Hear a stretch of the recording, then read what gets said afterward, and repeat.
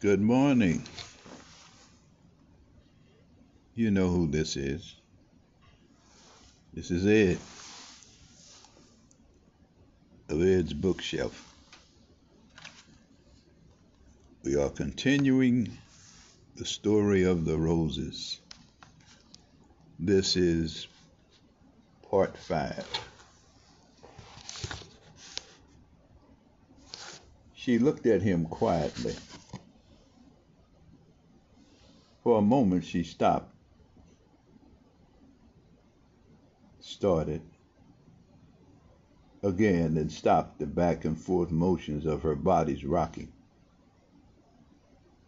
Slowly she stood and walked over to him. It was as if she knew him. She held both arms out to him. Easing his head into her stomach, she held him softly. Her left arm encircled his head slowly, and with her right hand slowly patted the top of his head.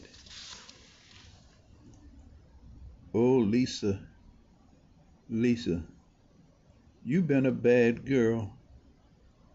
Where you been, Lisa? Where you been?" Her saddened voice asked, and then grew quiet. For Mr. Rose, it wasn't the words his wife had just spoken. It was the touch that mattered the most. He knew that in his own heart, somewhere, her mind was on Lisa, but the touch was for him. The next morning, they both stood in the alley behind the complex, waiting for the moment to arrive. The ambulance came slowly down the driveway. It seemed to take forever to get to them. As the driver and attendant got out of the vehicle, they looked fearful. "Is this the patient?" the driver asked. "Yes, it's my wife, sir," answered Mr. Rose. "Let's put her in the back of the ambulance on the right side," the attendant suggested. Opening the back door of the ambulance required some time. A heavy lock had to be removed first. The door opened slowly and gave a clanging sound as it did. It had a small window in it with bars covering it. Helping Miss Rose up into the vehicle, the driver said, "Be careful, lady." Miss Rose eased herself without injury into the back of the ambulance. The attendant got in with her and started to put the heavy leather straps around her arms. Mr. Rose cried out, "Do you have to do that?" "Yes, sir. It's for hers and our protection. You can't be too careful. They don't know what they're doing sometimes, you know," he said matter-of-factly, as he had been doing for years without the awareness the job needed. Looking at Mr. Rose, Miss Rose appeared calm, rocking gently back and forth, unaware she would never return home again. "Can I say goodbye?" asked Mr. Rose. "Yes, sir," replied the driver. Climbing into the ambulance, Mr. Rose spoke slowly to his wife. "I love you, Miss Rose. I will be out to see you every week. I love you, Juanita." He had not called her that for 30 years. Miss Rose looked slowly at him, her eyes misty, and for the first time in many months, she smiled. His nights were terrors of aloneness. Everything in the apartment reminded him of his absent wife. He walked like a stranger throughout the apartment, allowing his hands to feel all that belonged to her. He sat in her favorite rocker and rocked. He rocked until the movement seemed to intensify into a maddening frenzy. The intense rocking threw him onto the floor. His arms caught the impact of his fall. Mr. Rose lay there. They escorted her into her room. It was small. It's an old bed that had the appearance of being used for years and never moved from its spot in the corner. Miss Rose entered the room slowly. She walked quietly to the window and looked out. The day was cold. The wind howled. The view was barren. She felt the same. There were others there like her.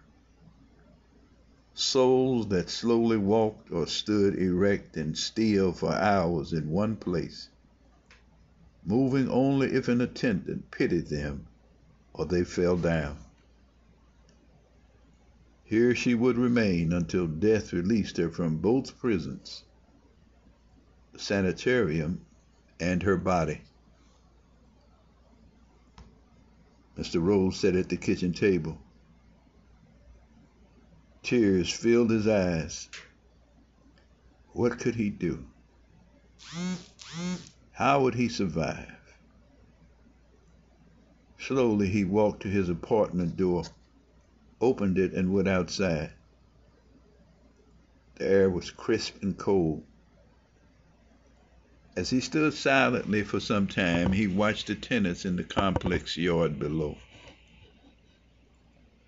His eyes remained on a sight he observed for years and never really looked at it before with any interest. In the center of the courtyard was a large oak tree. It was a large, crusty tree bearing hundreds of imprints, put there by the dwellers of the complex over the years. As he looked, he saw a small black bird return to its nest with something in its beak. The sight was so natural to him. The female bird stayed home protecting the young. The male went out, found food, returned, fed his family.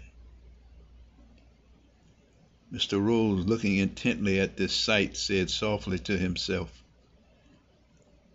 that bird would never leave its family by itself. He always returns home, always to remain with its mate. Returning inside, he sat at the kitchen table again.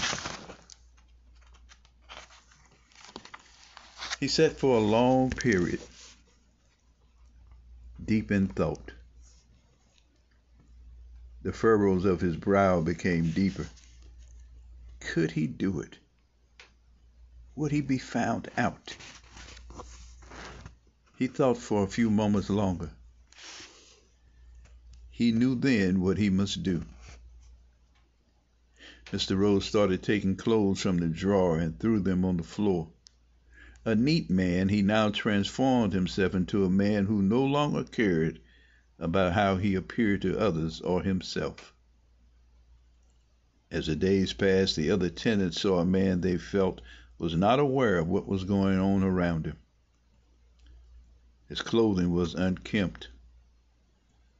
They saw him sitting alone for several hours in the corner of the complex. He's sick, they said. Yeah, they answered. It's like his wife, Miss Rose. It's like he lost his mind too, they said. Yeah, they said. It's sad, they said. We better get some help for Mr. Rose. He couldn't stand losing his wife. What a shame, they said. And so they called the same number as Mr. Rose had once done for his beloved wife. They waited in the alley behind the complex with Mr. Rose until the ambulance arrived. He stood there with a blank expression on his face, his clothing soiled and wet. Small drops of drool hung perilously from his quivering lips. "This the patient?" the ambulance driver asked. "Yeah," they said. "He looks like the old guy who was with the lady we picked up here before," the attendant replied. "It was his wife," they whispered. "Gee, that's too bad. Both of them gone crazy. I seen it before," the attendant said to the driver. "Yeah," said one. They strapped Mr. Rose into his seat while the attendants looked on. "Goodbye, Mr. Rose. God bless you," they said. The ambulance eased out of the alley and headed north. "Where do we put this guy?" the attendant asked the director.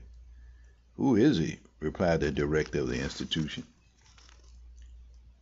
"A new patient. Say, we brought his wife in here 5 months ago. They both have lost it now," said the attendant. "Hey, let's put the guy in the room with his wife. They don't know each other anymore. Besides, they can't do anything," said the director. "Yeah, that's good. Okay, old dude, let's go to the bridal suite," laughed the attendant out loud. She led the slow-walking, disoriented Mr. Rose down the hall to his room.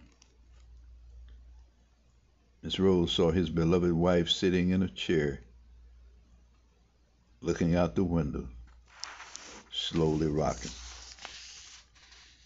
The end of part 5.